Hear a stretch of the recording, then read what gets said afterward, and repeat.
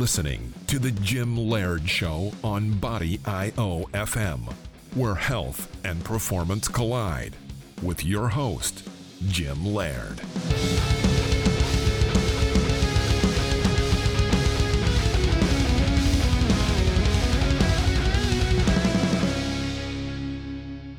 Hello, and welcome to another edition of the Jim Laird Show, brought to you by Body IO FM. I am your host, Jim Laird.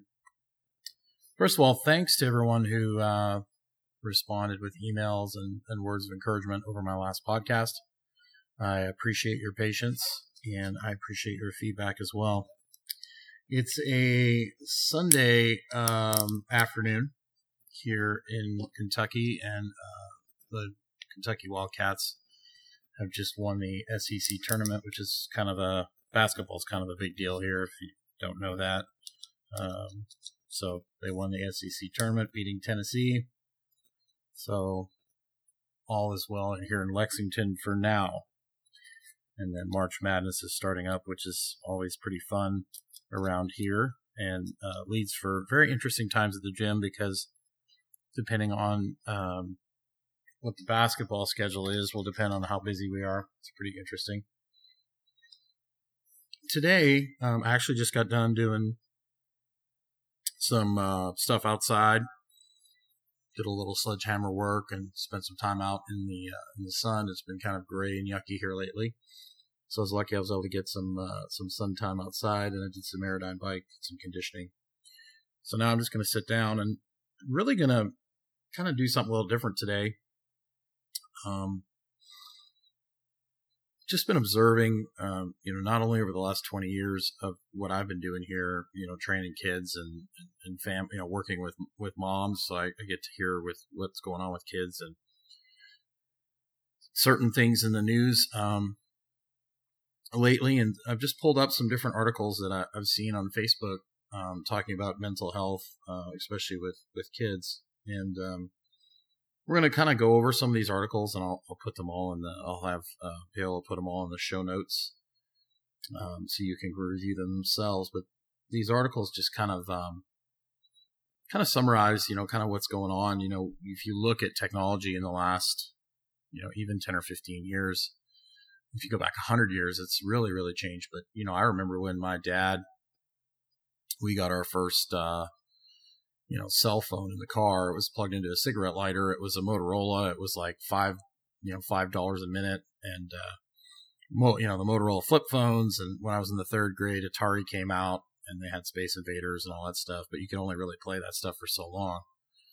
And the majority of our time was spent outside. We did play some video games, but nothing like today. And, if you think about it, it's pretty amazing, this podcast that you can record. Even 30 years ago, you'd have to go to a recording studio, and then you'd have to get it put on cassette or tape, or you'd have to go to a radio station. Now anybody can do this stuff, and you can talk to somebody halfway around the world on Skype.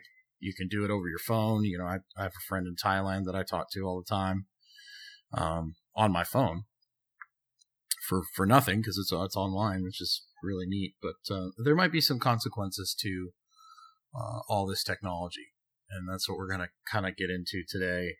And the first article I'm going over is influential group of doctors says teens should be screened for depression.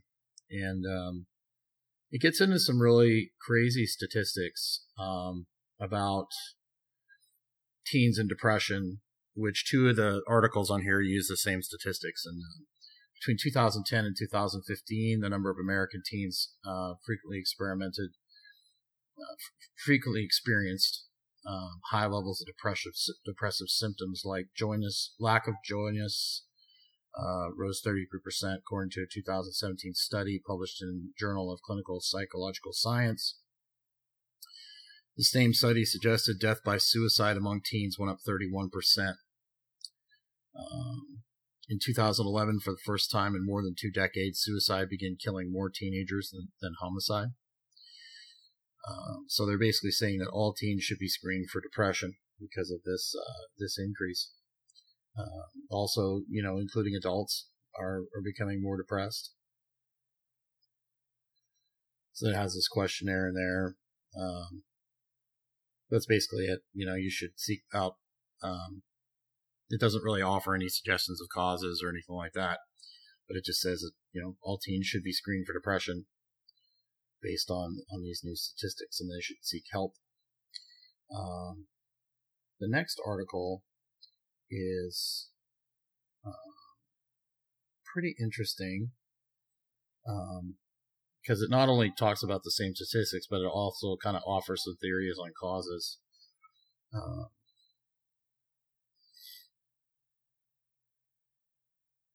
The number of 13 to 18-year-olds who committed suicide jumped 31%.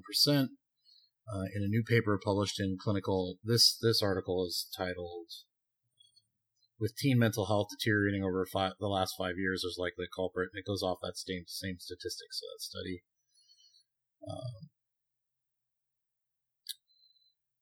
Interesting. The generation of teens called iGen, those born after 1995, is much more likely to experience mental health issues than the millennial predecessors. What happened so that so many teens in a such short period of time would feel depressed, attempt suicide, and commit suicide? After scouring several large surveys taking teens for clues, I found that all the possibilities traced back to major changes in teens' lives and the sudden prevalence of the smartphone. Talks about, 2010, there's steady economic growth. There's economic issues that play a part, but it hasn't really changed that much. And that, the gap between the rich and the poor has been widening for decades. So they don't really think that's a big part of it.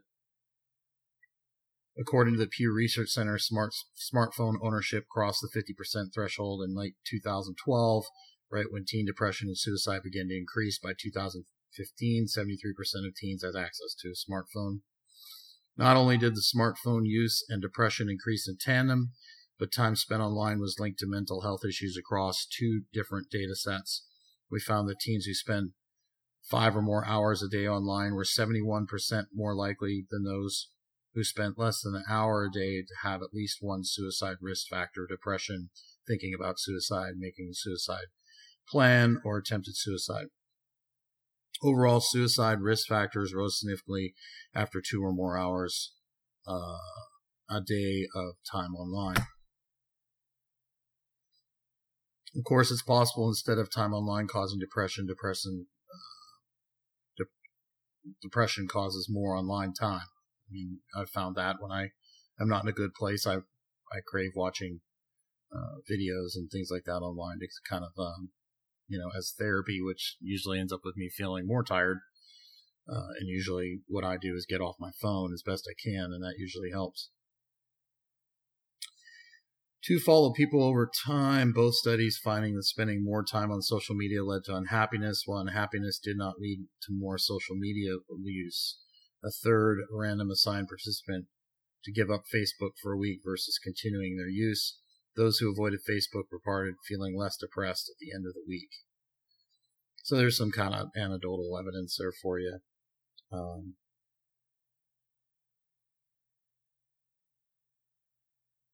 But the article also talks about, how the more social media time you spend, the more time you spend on the phone, the less likely you are to get good sleep. Not sleeping enough is a major risk factor for depression, so smartphones are causing less sleep. That alone could explain why depression and suicide increased so suddenly.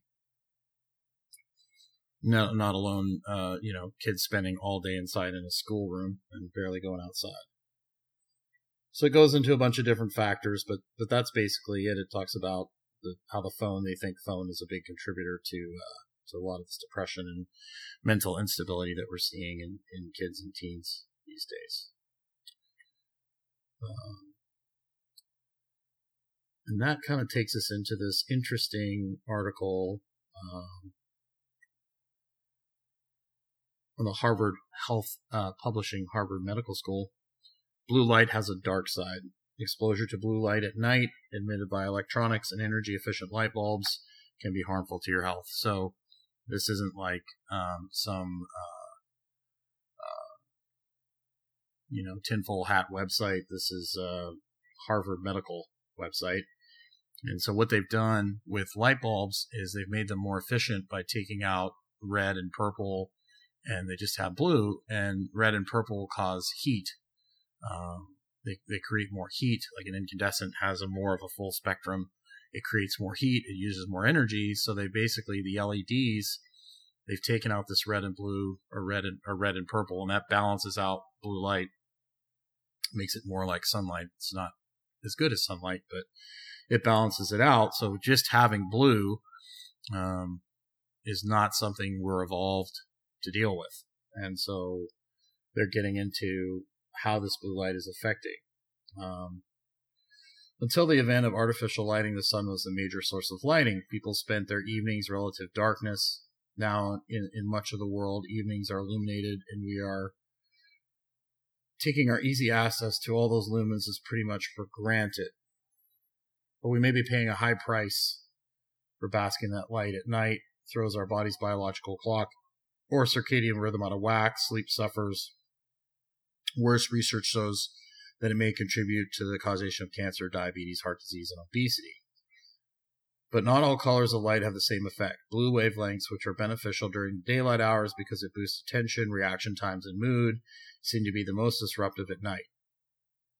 And the proliferation of electronics with screens, as well as energy-efficient lighting, is an increase to our exposure of blue wavelengths, especially after sundown.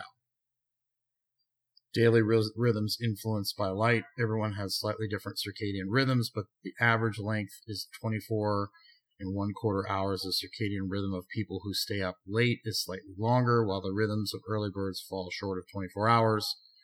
Dr. Charles Kreschler of the Harvard Medical School showed in 1981 that daylight keeps a person's internal clock aligned with the environment. So basically, the sun sets our clock, and the fact that we really don't go outside anymore kind of messes that all up. The health risks of nighttime light. Some studies suggest a link between exposure to light at night, such as working the night shift, to some types of cancer, diabetes, and heart disease and obesity. That's not proof that nighttime light exposure causes these conditions, nor is it clear it could be bad for us, but we do know exposure to light suppresses secretion of melatonin, a hormone that influences circadian rhythm. And there is some experimental evidence, it's very preliminary, that low melatonin levels might explain association with cancer. So it goes into the connection between light and diabetes and all this good stuff.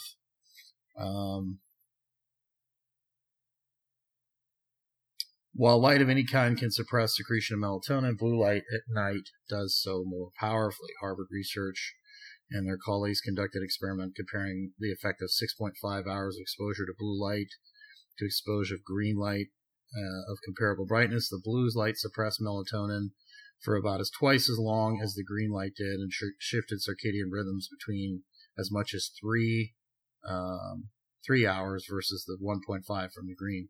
Another study of blue light, researchers at the University of Toronto compared melatonin levels of people exposed to bright indoor lights who were wearing blue light blocking goggles to people exposed to regular dim light without wearing goggles. In fact, the levels of hormone were about the same in the two groups. The hypothesis that blue light is a potent suppressor of melatonin. It also just suggests that shift workers and night owls could perhaps protect themselves if they wore eyewear that blocks blue light. Inexpensive sunglasses with orange tinted lenses block blue light. They also block other colors, so they're not suitable for indoor use at night. Glasses that block out only blue light cost, they're pretty cheap now. You can get them for $39 on Amazon. And that's what, I try and get a lot of my kids that have to do computer work to get, some glasses that they can wear at night, and it's helped their sleep significantly.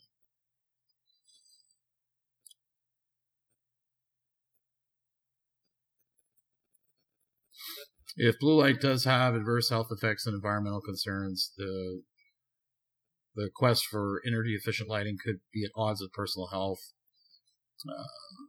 LEDs are much more energy efficient, the old-fashioned incandescent light bulbs we grew up with, but they also tend to produce more blue light.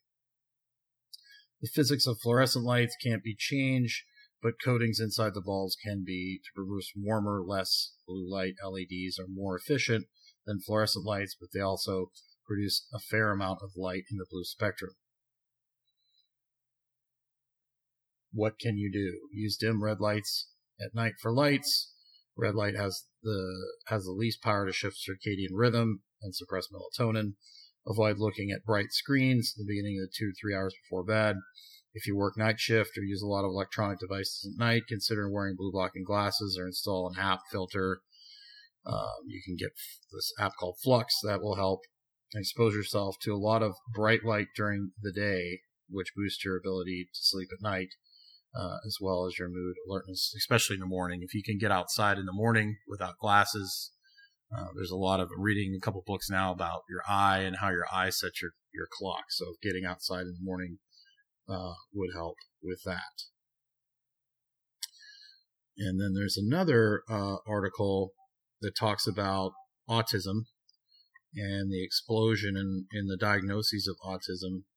And basically it talks about how they think maybe screens could be possibly contributing to that. Some children who have been diagnosed with autism or autistic spectrum disorder, ASD, could dramatically benefit from not being exposed to electronic screens. New clinical case studies have found that many young children who spend too much screen time on TVs, video games, tablets, and computers have symptoms labeled as autism. When parents take away the screens for a few months, the child's symptoms disappear. The term for this phenomenon is virtual autism or autism induced by electronic screens. The term virtual autism was coined by a Romanian clinical psychologist, Dr. I'm not even going to try that name. They witnessed a rise in autism among youngsters in Children's Hospital. The cause was unknown. So one psychiatrist dug into the active logs of the hospital, collected them in all patients. In those recordings, he found a strong trend. Children presenting with autism were spending 4 or 5 hours a day watching some kind of screen, television, computer, tablet, or phone. Today in Romania, treatment of autism by screen withdrawal is considered routine as public support. We are starting to see a rise in autism in the United States, a trend that has parents and teachers and mental health professionals puzzled and concerned.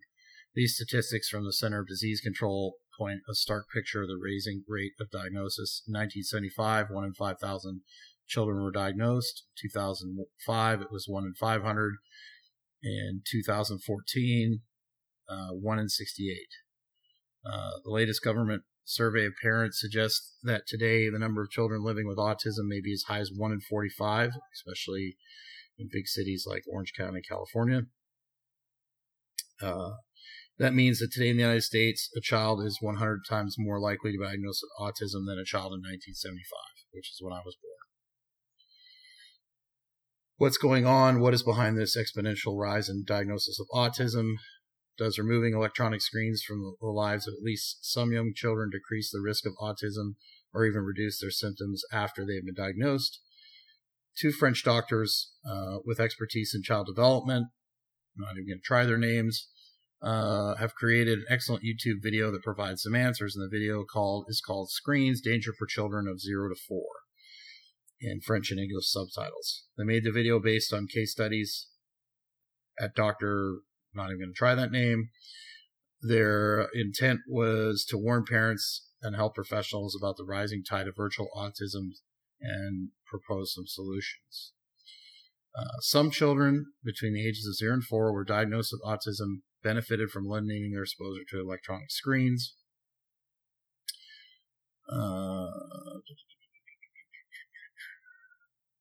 These symptoms entirely disappeared after a month of eliminating screen time. The research has concluded that screen time hindered these children's brain development and prevented them from developing normal social life.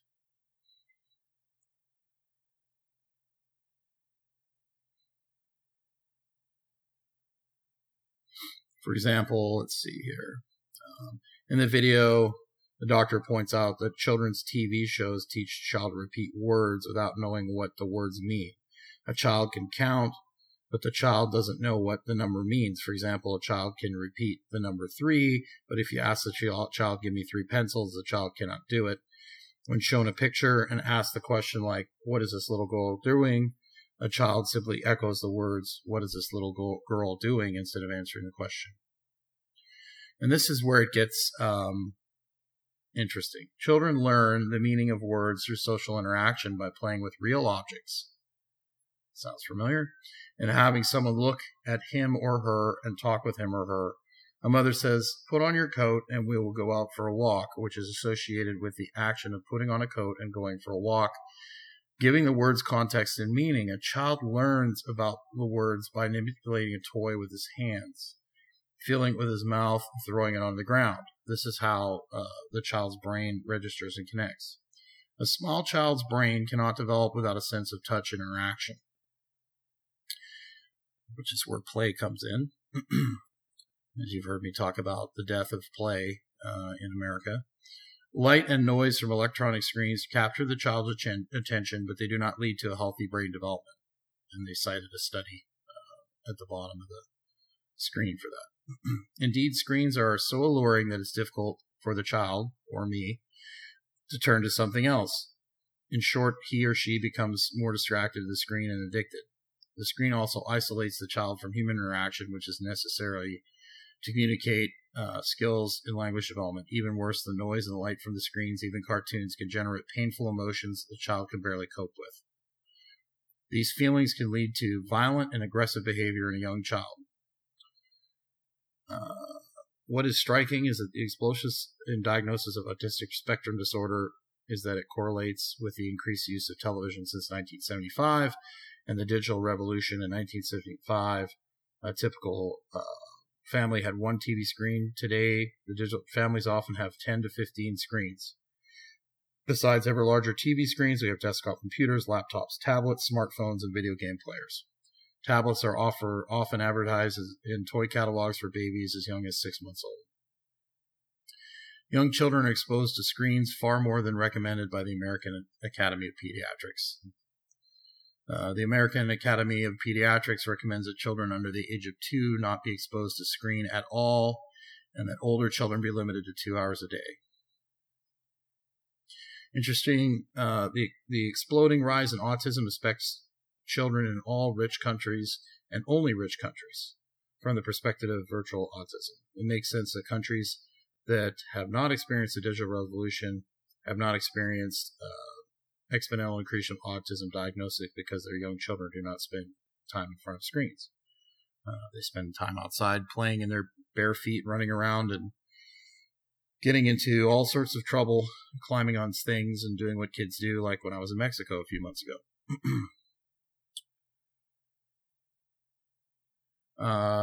Dr. DeConda noticed that after his quote-unquote autistic patient spent a month in Africa without screens, they came back with no symptoms. If screens are removed from some children with autism diagnostics, the child's brain development can return to normal. He or she begins to play like never before, returns to normal development. Based on small studies, we cannot conclude that this is true for every child, but based on mounting numbers of clinical studies, it is certainly true for some children. Although scientists have not found a genetic link for autism, some children may be predisposed to developmental symptoms.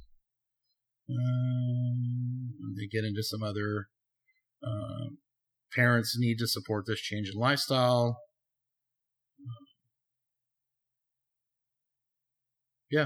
So it's a pretty interesting article. And I know for myself, it's hard enough for me to put the damn thing down.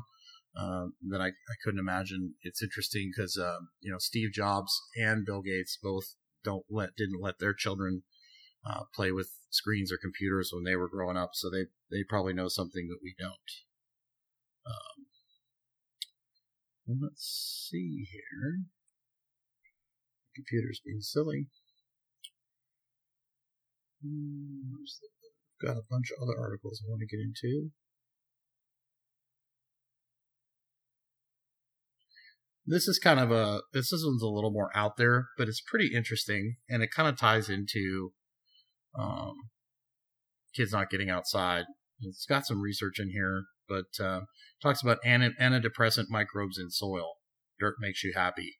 And I'm not going to get into a ton of detail about it, but it basically talks about, getting outside in the dirt, eating things that grow in healthy dirt, increase, and lower your risks of depression.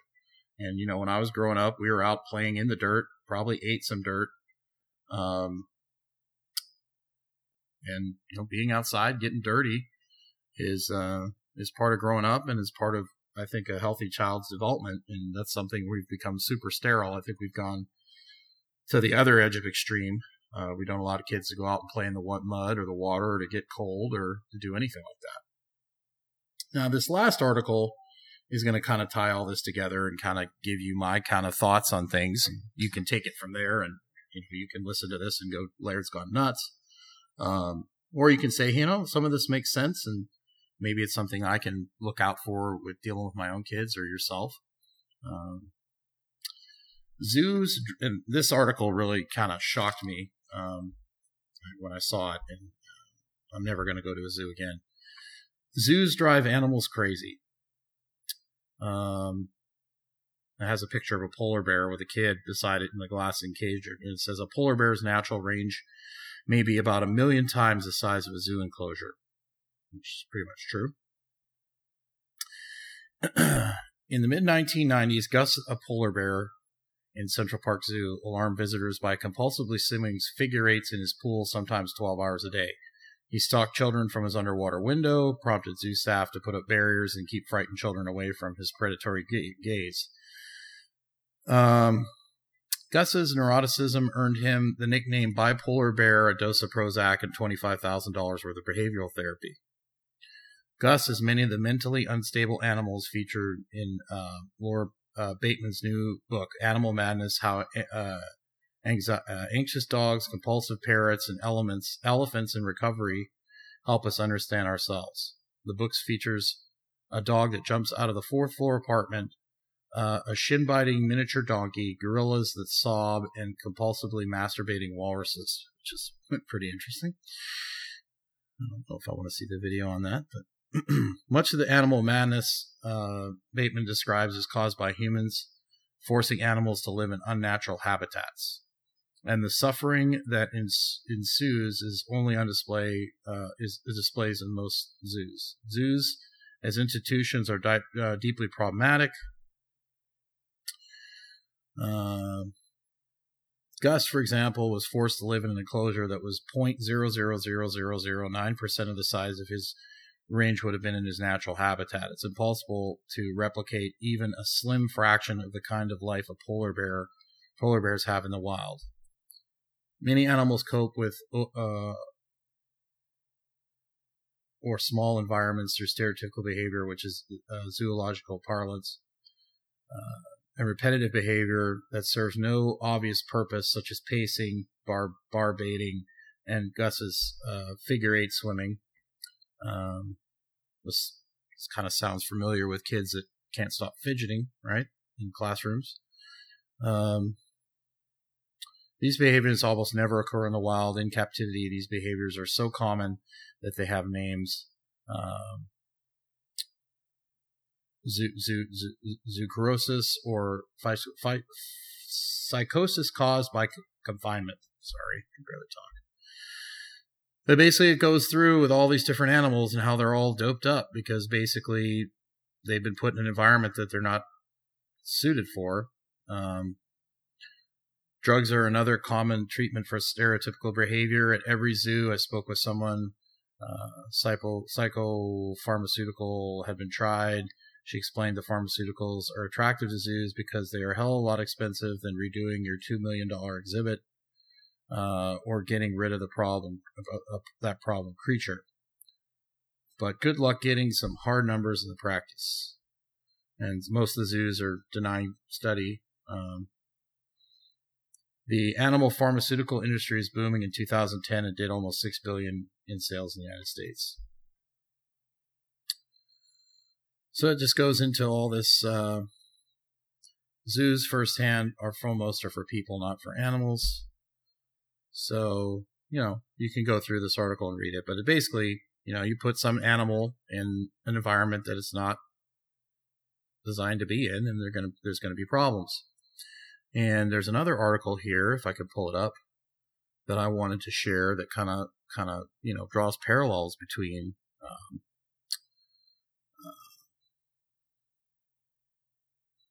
here we go. Perfect. Children spend less time outside than prisoners, which is ridiculous. Prisoners in maximum security jail spend more time outdoors than the average child, according to this study.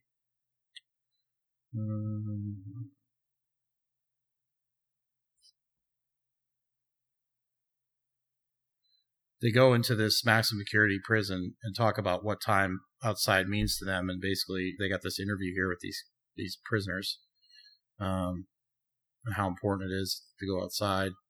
And then they got this over the years, Dirt is Good campaigns in general focus on the joy of kids being allowed to get themselves filthy from head to toe. Originally positioned based on insight that adults had fears around allowing their children to play outdoors freely. This is intended to reassure parents and help encourage free-thinking, creative, mucky play. Free the Kids, created by agency Mullen Lowe, takes the central premise, but especially in a totally different way. We are intentionally highlighting the statistic we have found that in prison inmates, the people with the least freedom in the world spend more time outside than children spend outside playing today.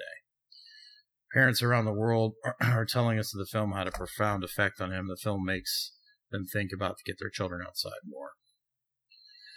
Over the last decade, children's play has become more increasingly digitized. While it is generally agreed that there are many benefits to children's use of technology, almost 8...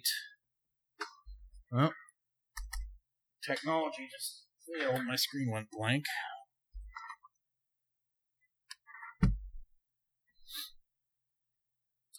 So basically they talk about, I just lost the article for some reason, but they get into, the fact that these people are maximum security prisoners and they're spending more outside than our kids are, which is pretty crazy.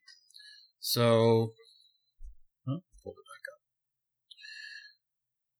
So to tie this all together, we've got these kids that can't sit still. A lot of them are being put on, Ritalin and all sorts of other things, which, of course, I'm not going to pass judgment on that. I don't have children. I deal with a lot of kids every day, training people.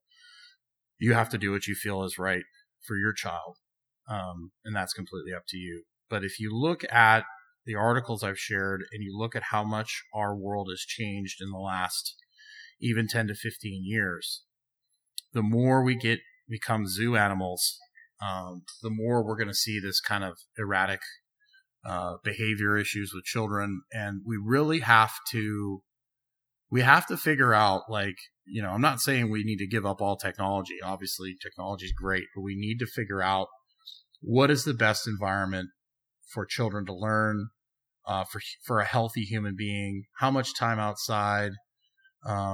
You're going to start seeing sickness because people are spending so much time inside and they don't spend enough time outside. Craig Caudill and I did a podcast on the importance of, getting outside and teaching people how to get outside, because there's people that have really never really spent time outside because they spent so much time indoors. So really the reason I wanted to do this show was just to kind of get you thinking about your own life, and if you have children, the life of your children, and how you can kind of set up some guidelines and some boundaries for, getting your kids outside, taking to the park, leading by example, and for yourself, maybe your kids get some of those blue walking glasses and they wear them while they do their homework at night. Maybe you, as a family, you go for walks in the morning outside. You go to the park more instead of watching TV. A lot of times, little hinges swing big doors. So, hopefully you'll go through this information. I'm just kind of pointing it out to you because there's been a lot of focus lately on social media about, lots of articles about unstable teenagers, unstable children, people struggling with depression, mental health. And this is kind of my take of like, obviously I don't know exactly why this is happening, but I think with all these articles that we shared that you can say, hey, this is maybe a contributing cause. And honestly, it's something that you can control. You can change your lifestyle. You can really make an effort to get outside and walk, even if it's 15 minutes a day. You can make an effort to go do things with your kids outside. You can control their screen time. And it's hard. I mean, I struggle with putting down my phone and getting away from it. It's highly addictive to me. So I couldn't imagine what it's like for like a 10 or 12, 13, 14, 15-year-old kid to put their phone down when I struggle with it as an adult. So there's some thoughts for you. I hope that wasn't too scattered. I skimmed some of those articles for you and summarized them. You can go back and check it out for yourself and go through all the different articles. They'll be in the show notes and come to your own conclusion. But I mean, the main purpose of this podcast was just to create some thought and discussion with yourself, and maybe think of things in a way that you didn't think of them before, and maybe draw some conclusions for yourself and your family. So once again, thank you for tuning in to another edition of the Jim Laird Show, brought to you by Body IOFM. Please continue to support Kiefer and his endeavors so I can continue to do this show. Thanks for listening.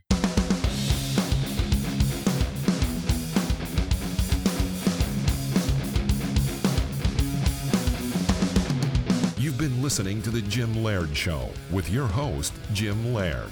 If you'd like to hear more, log on to body.io. Don't miss the next episode of the Jim Laird Show, when he'll probably say something inappropriate but unexpectedly insightful.